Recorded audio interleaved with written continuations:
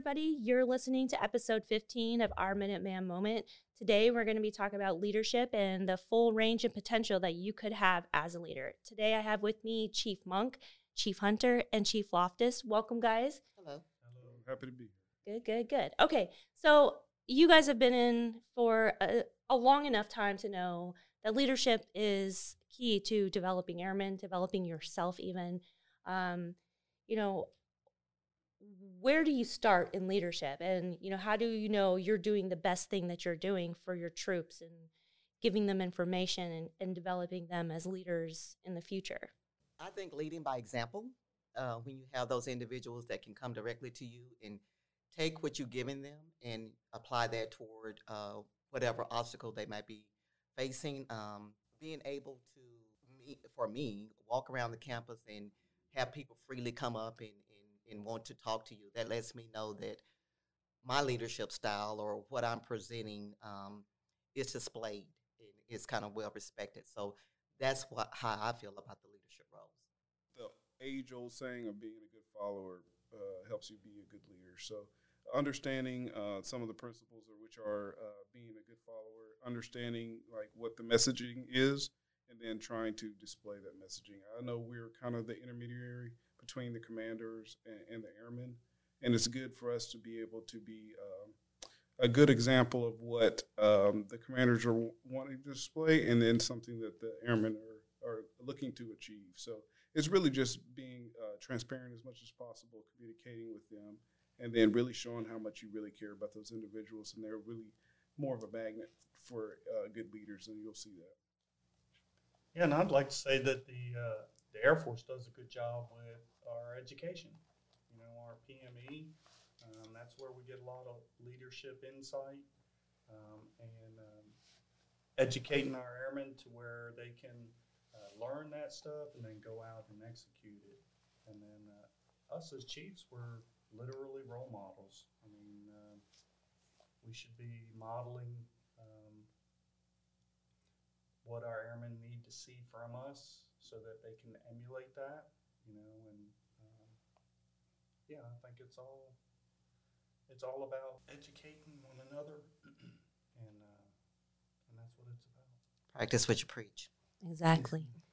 Well, that brings us into our next segue into the differences between directive and participative leadership.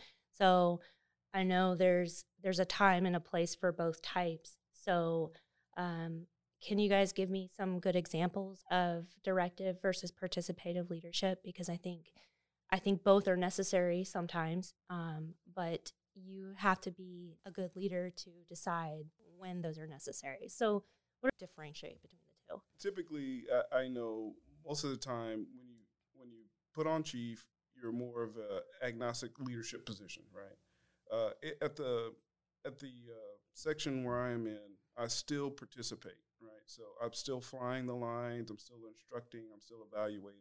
And then as you progress on your career, maybe to an IG, you're not necessarily doing that. You're just more managing the manning, the personnel, so dealing with issues for stuff like that. So mine for specifically for it's more of participation is I need to show the example that I am knowledgeable. I can complete the mission as well, and I'm in the fight with them as much as they are. And my expectations out of them is to do exactly and showing that I can do the things that they're required to do.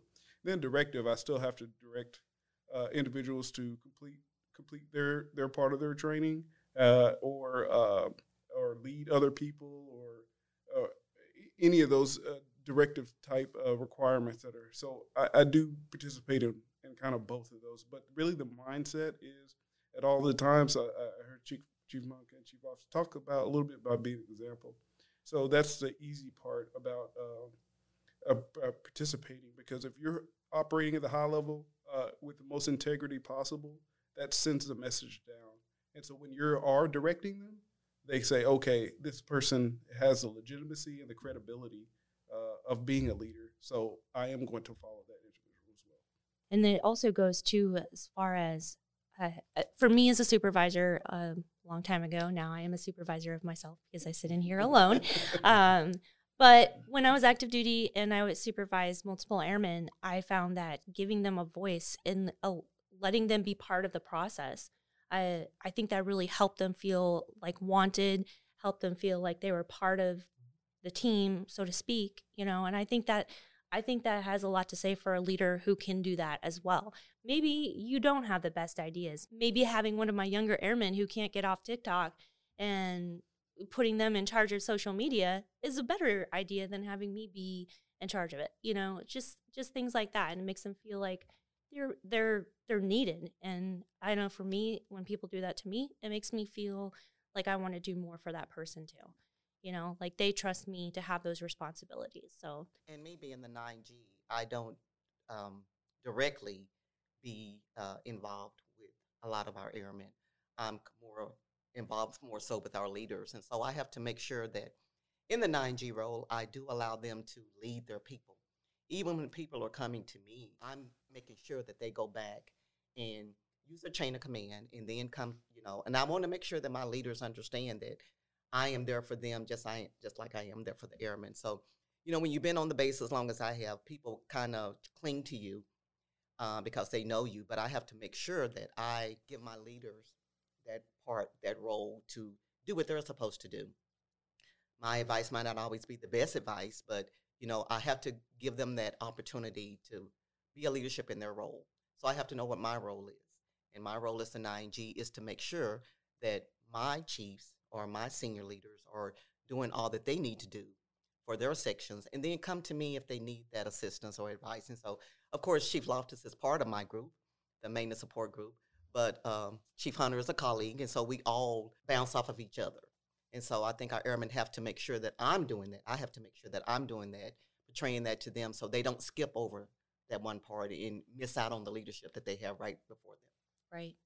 I mean, okay, and as far as colleagues go and learning from each other how to be leaders, I mean, we have a lot of opportunities from the time we're senior airmen to develop our leadership skills. Let's talk about ALS, NCOA, senior NCOA. Is there a school for chiefs to learn how to be a chief? Yeah, Well, literally just got back. And I'm going, in a couple of weeks, I'm going to the chief orientation course. But I don't think that there is a per se, I think it's just going to that course is just going to be there to enhance what we already know. There's only a few of us. We are the smallest of the smallest. And so we got here because of our leadership abilities. Our peers and our leaders, commanders, thought enough of us to put us in these chief positions. And so we're already here. So when we go to those courses, we're just enhancing what we already know. Now, those leadership courses, true enough, we've started, what was it called, the professional development. I think, from what I understand, that was a very good course. I went 1 or 2 times and participated on the panel. And so I think our airmen learned a lot of things that they didn't know.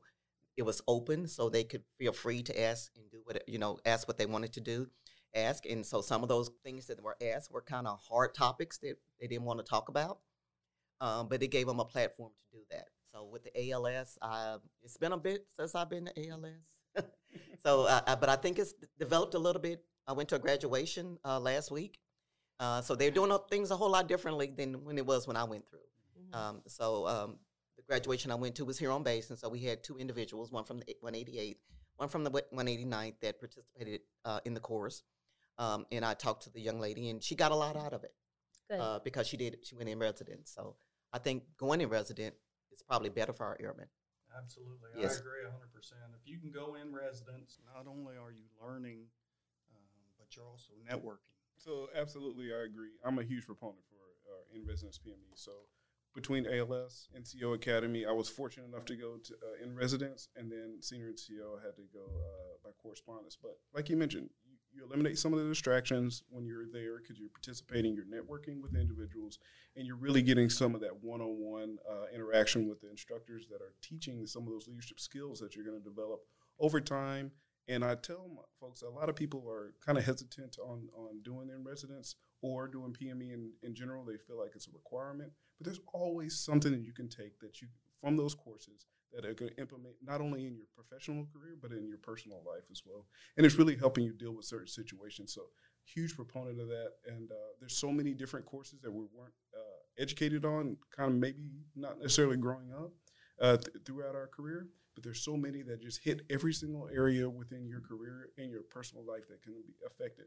And then like Chief Monk was talking about the professional development piece that the wing is doing with Chief Kraska, the HRA. Great. I did get to sit on one panel.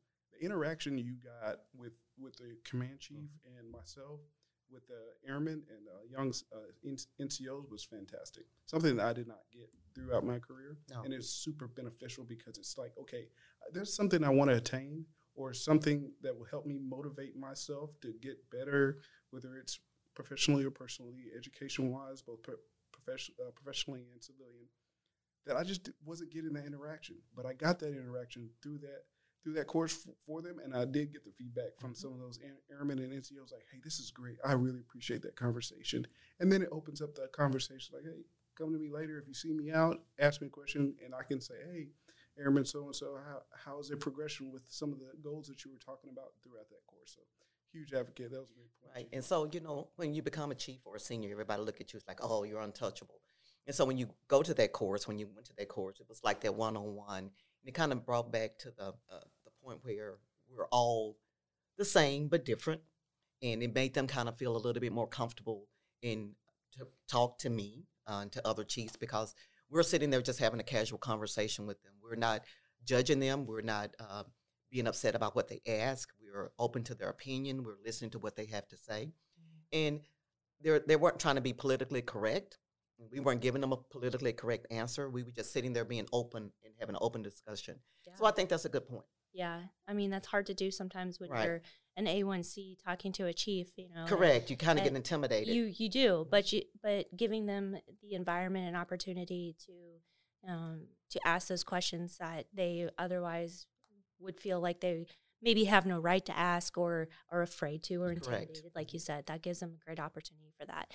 It also gives opportunities for mentorship, which I would think is a very important part of being a good leader, is being available for mentorship for, not just people that are in your own section, but somebody that you click with. I don't know if you guys grew up with mentors or if that was a thing when you were airman. No. It wasn't a thing when I was airman either. I wasn't allowed to talk to chiefs, unless I was in trouble or something. I was never in trouble. But I think that was a really great point about having mentors, because I talked to some of my colleagues, whether it's in the service or outside the service, and they talk about their mentors. And they're, oh, yeah, I'm having dinner with my mentor, this. And I'm like, I never had that opportunity. I never had that opportunity. And I don't know if you did, Chief Loftus. I did during my Army days. Right. So I had great senior NCO mentors in the Army Guard, which reared me up, and I contribute a lot of my success or where I am today to those guys that took me under their wing and taught me the right way. So I've developed a mentorship with some of the females here, but I've adapted some of the young ladies here on the base, and started a mentorship luncheon thing that we have with them. We've done about 3. And that's worked out really well, because we just sit there and kind of do some fellowship, but we also talk about some of the challenges that they're having in their section. They're growing up to be supervisors. And so we sit there and we talk about problems that they might be having or challenges that they might be facing. So we've done that a couple of times, and so it's kind of grown, and I want it to grow even more so. And so I have to make sure that when I do the mentorship luncheon, that I'm hearing what they're saying and giving them the good sound advice as best that I know how, and have them apply it toward whatever that they may do. And hopefully they can look back and say that Chief Monk was a mentor to me later on in life. I think so, because they keep coming back. So that's a good thing. And so like I talked to a couple of young men, they need some mentorship as well. It doesn't have to necessarily be a man. That there's a couple of airmen and young NCOs that I want to get together and just kind of have some mentorship with them, because when you go out in the field, you can kind of see where there's a need, and there is a need for some mentorship around here. And so I kind of piggyback off of that, and I kind of check the airmen out and just have that casual conversation with them. And then if they feel comfortable, then I do a calendar invite and kind of see where it goes from there. That's awesome. I didn't even know you did that. Yeah, That's I really did. cool. I did, Jess. I'll have to invite you. Yeah, I would love to go. Yes, I have That would to be invite great. you. Yeah. Yes. So one of the things that I liked when I was stationed at PACOM, but I was with the Navy. So the Navy had a program where it wasn't so much like chief for a day. As a staff and tech sergeant, I was one of the lowest ranking people in the place where I worked. I worked with admirals and generals, and colonels were the coffee runners, you know. So looking at me, I was somebody that needed mentorship, you know, me and 1,000 other E5s and E6s. So the Navy had this program where, especially where we were at, where they would basically essentially assign us to like a master chief, which is the Navy equivalent to a chief master sergeant. So we would literally follow them around and see what they did throughout the day. I mean, not just follow them around in their shadow, but we would talk to them. We would be part of their meetings. We would kind of get to see what was going on, what they did. Some of them were senior chiefs because they, you know, there's not a lot of master chiefs running around, but anybody who was in charge of like the equivalent to one of our groups or like a 9 golf or something like that, we just kind of got to see what they did and how they just went throughout their day. And I think the most important part of that wasn't to see what a chief's responsibility was, but to try to find a fit for a mentor, you know. And unfortunately, I never really found my mentor in that program, but I know a lot of people who did. And I think being innovative enough to think of different ways to pair people, essentially, I think I think that's something that we could always work on. So I like that you're doing that. The luncheon, for example. Yeah, and I think Chief Rowe did that. Am I right? One time he took an airman and she shadowed him for the day. Oh, okay. I think anybody, if you're listening to the podcast, if you want to do that, I'm pretty sure any chief is open to that, having them shadow them for the day to just come and see, because it is a different world. So I think Chief Rowe did that once with one of our airmen, and like I'm just inviting. I'm saying this to these chiefs. We can do that, right? Absolutely. Yes. So that's open. At least these 3 chiefs. Any day but Tuesday. Tuesdays is meeting day, but especially during drill when we were just extremely busy. So that would be good for, like I said, if they're listening to the podcast, if there's something that they're interested in, they can always reach out to their chief in their section. And if they don't want that particular chief, all of us, there's quite a few of us, about 16 or 17 of us, that's willing to do that for them. So nice. I think it's a fantastic idea. And that's one of the great parts about having a group like this, even here, is everybody had different perspectives from leadership and something that stuck with them, right? So you had your experience with the Navy and saying, oh, okay, this thing can work. Same thing with you with the Army. You had some experience, like, okay, and then we had experience with the Air Force. We didn't have anything. Right, but it's not like it's stealing anything, No. right? Because Right. we're taking things and ideas that can work right here, and then we're saying, okay, now it's sparked it where, hey, this is something we can talk about and discuss and implement here at the Wayne Knight. So that's a great Yeah. And, you know, I think having a good mentor or even a good supervisor, it takes a place in your heart. I've had really good supervisors and I've had really bad supervisors, and I've learned a lot from both sides. My first supervisor, he was horrible. He was like this 10-year senior airman. Not that there's anything wrong with that, but when you're bitter because of it, you know, he hated being a supervisor. I was an airman basic, and I thought he hated me. You know, one time he threw a pair of scissors at me. Oh my! You know, it was horrible. But Right. then I had a supervisor who was wonderful, and she would, when we were working, she would get in there and she would work with us. Like I processed film from U2s. So we had to put our hands in Fixer, Developer, all these stinky photochemicals, you know, that if you don't have to, you don't want to, right? But my supervisor, Shelly, she actually ended up being, you know, a great supervisor, because she's like, you know what, we're going to get this done faster if we have one extra set of hands. So as a master sergeant, she's in there elbows deep in Fixer, scrubbing the insides of the machines, keeping them clean, helping us do our mission so we get it done faster and go home faster. And I was like, this is exactly what I want to be like, because I remember how it made me feel. Yeah, I think if we all look back, either in our civilian time before we came in the military or our military time, our favorite supervisors or our favorite leaders were the ones that got down in the trenches with us. they helped us dig that foxhole, you know what I mean? Mm-hmm. And so you build that respect for them, and then you want to emulate it when you rise to that position. Yes. So you want to the participating part of being a leader. There are times where you have to be directive in nature, like Chief was saying.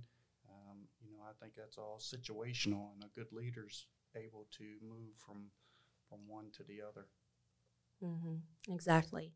And I think that too, moving from one situation to another, I think as far as being a good mentor and being excited about the influence you provide somebody, you also have to be responsible for mistakes. And Correct.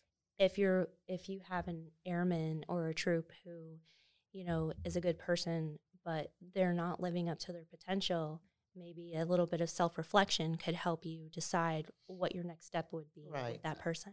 Have you guys experienced anything like that before? What would you suggest for people who are, new supervisors and trying to figure out their airmen that way? I had an individual when I was in TMO, and like I tell everybody, I worked hand on hand with the people down in TMO and transportation up until I became the 9G. And so we were connected really well because I worked directly with them. And there were a couple of individuals that should have been supervisors. And so I had to, things that you need to do as a supervisor. So I used to have them shadow me a little bit. When it came time for a drill, I stepped back and I let them lead. Now, when they didn't lead or didn't do what they were supposed to do, of course, they heard from me. Because at some point in time in your military career, you have to let things go. And I'm glad I did let some things go because now my section is running well because of the things that I allowed them to do. I allowed them to lead. I sit back, and at the end of the drill, we came in and had a session, and we talked about the good and we talked about the bad. Of course, there is not a perfect leader, but there are things that I can give you to make you a better leader. And that's because I learned firsthand from my experience. Because I did have those bad supervisors. The kind of supervisors that I said that I don't want to be like that. And so I learned from those supervisors. Even though they were bad, I got good out of it. And so I put that on the airmen and put them in positions to lead. And so when I did leave TMO after 20 years, I felt good about leaving because I felt that they could carry on, and they knew what what was required of them. And they've done well. Chief Loftus can attest to that. He's now the chief at LRS. So he works hand on hand with my section, and I feel good. I feel proud that I left a legacy down there with them because they learned, and I didn't baby them. I was hard on them at times, but I was also nurturing, and they learned from that. And so those that were shy and kind of got out of their shell, you have to learn because everybody's different. So you can't treat one airman the same as you do the other. You have to you as a leader need to know your people. So you need to know when you need to praise one and when you need to push back on one, the one you need to push more and the one you need to pull back. And I try to instill that with some of the young leaders now, that everybody's not the same. So you have to know your people. And the way you get to know your people, you got to sit down and have that conversation. You have to interact with them. And I did that a lot. I fussed a lot, but I praised a lot too. And so as a result of that, I feel real fortunate that they are growing up to be the young men and women that they are in the LRS section. That's what given ownership is all about. Right. That's what a good leader does for their airmen, gives them ownership of those areas so that they can come up and continue your legacy Yes. of what you've done there at TMO. I would also add that, being a good leader is being a humble leader. There's going to be times where not only I make mistakes, but the airmen under me make mistakes, and we need to answer to someone. Yes. Everybody answers to someone. Right. So Sure. being a humble leader, being a humble airman, I think just grows us, and helps us avoid those mistakes in the future, and you just keep marching on. And I think there's something to say for that too, is if you have somebody that's looking up to you, if you make a mistake as a leader and they see you own that mistake, or even if they make a mistake and you cover, you have their top cover and you say, hey, that's my bad, we will work better as a team next time to whoever you answer to, they see that too. And they, that'll make them appreciate the situation and want to work harder for you. That's just been my experience. I'm sure there's people who could care less, but for the most part, that's not usually the case, you know. So seeing you own up to a mistake or take responsibility for something, even if it's not quite your responsibility, it kind of is because you're in charge. That's when you say, hey, this is my responsibility, I'm owning up to it. And then you have shop meeting and say, this is how we can work better together. You know, I find that it makes it easier to say, this is our mistake, not yours. And airmen remember, they don't forget. They true. don't forget. They don't forget. Yeah, very true.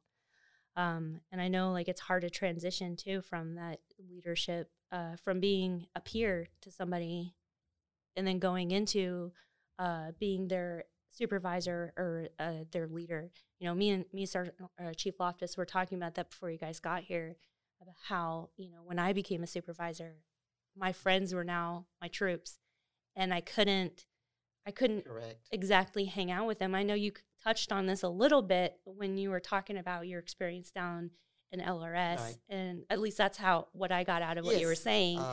Yes. But it's hard. It is hard. I have some very good friends in LRS, but every one of them will tell you that Chief Monk will get me if I mess up.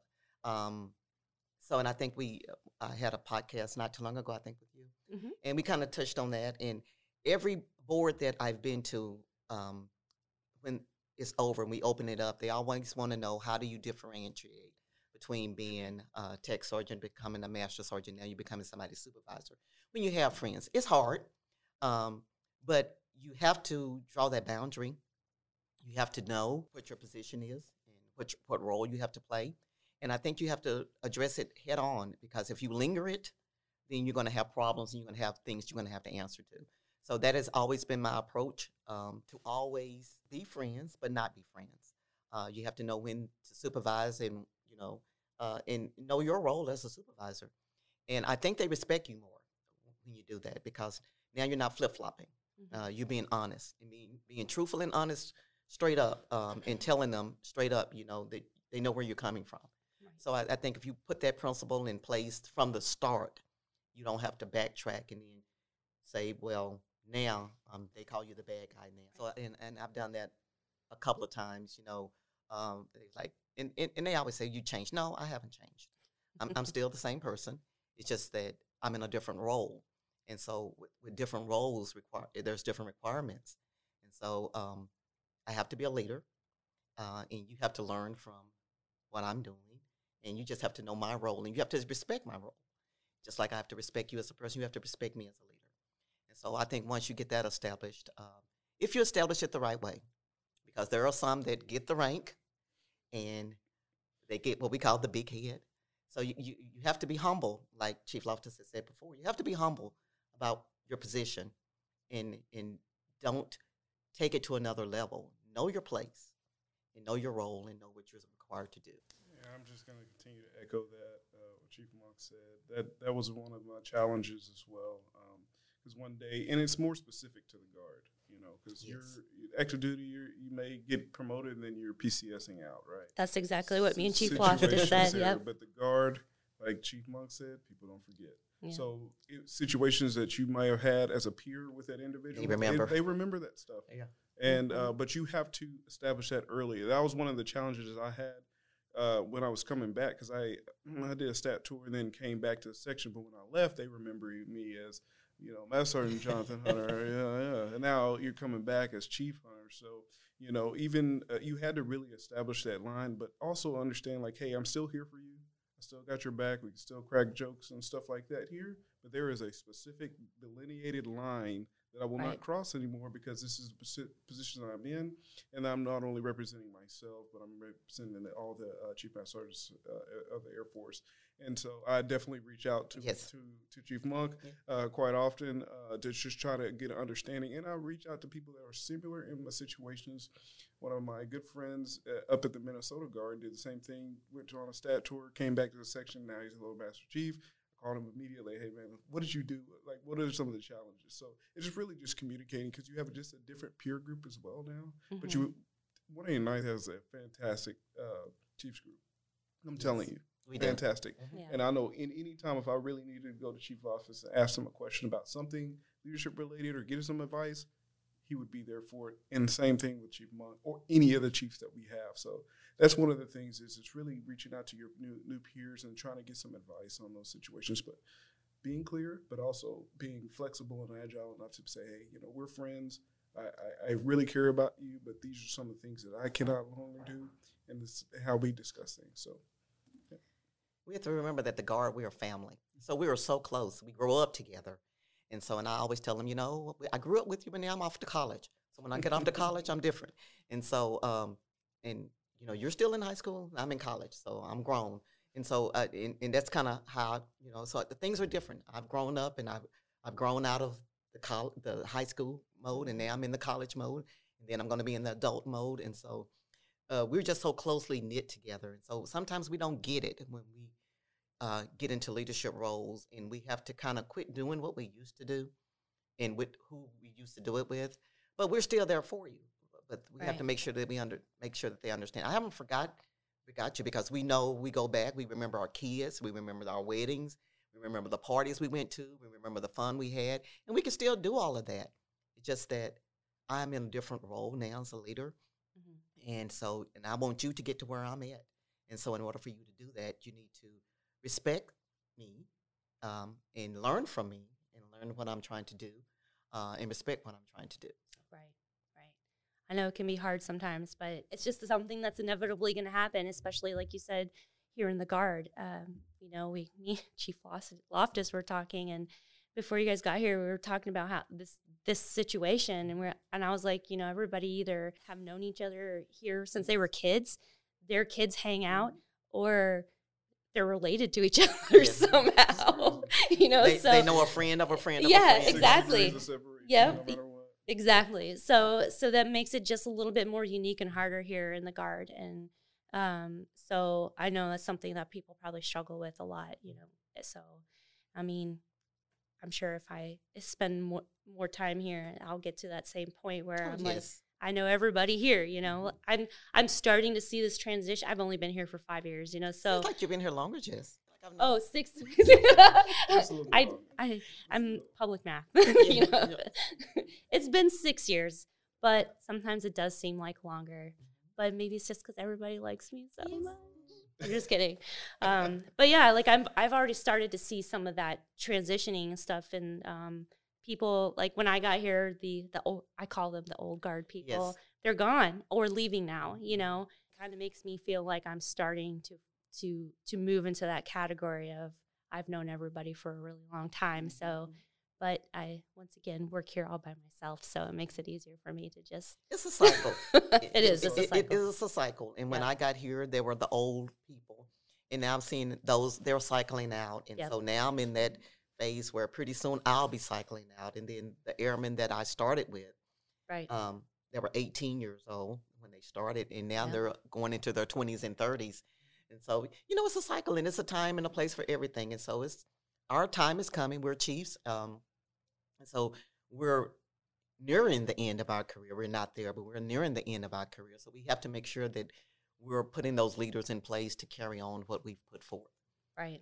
Well, all right, guys. I really appreciate you coming out and doing this podcast with me. I think you guys had a lot of really good points to make, and I really hope that people take something away from this. And in the future, I'd love to do more stuff like this. You know, maybe we can take some of the broader points that we've stated and hone in on those and make it more about a specific scenario or situation that could help somebody, you know. But I really appreciate you guys taking your time. I know you're busy. So thanks for coming out. We are Mission Ready Airmen, providing premier training to the C-130 and cyber enterprises, capitalizing on partnerships to support the state and defend the nation. Our vision is to be a diverse family of airmen, dedicated, adaptive, and empowered to lead.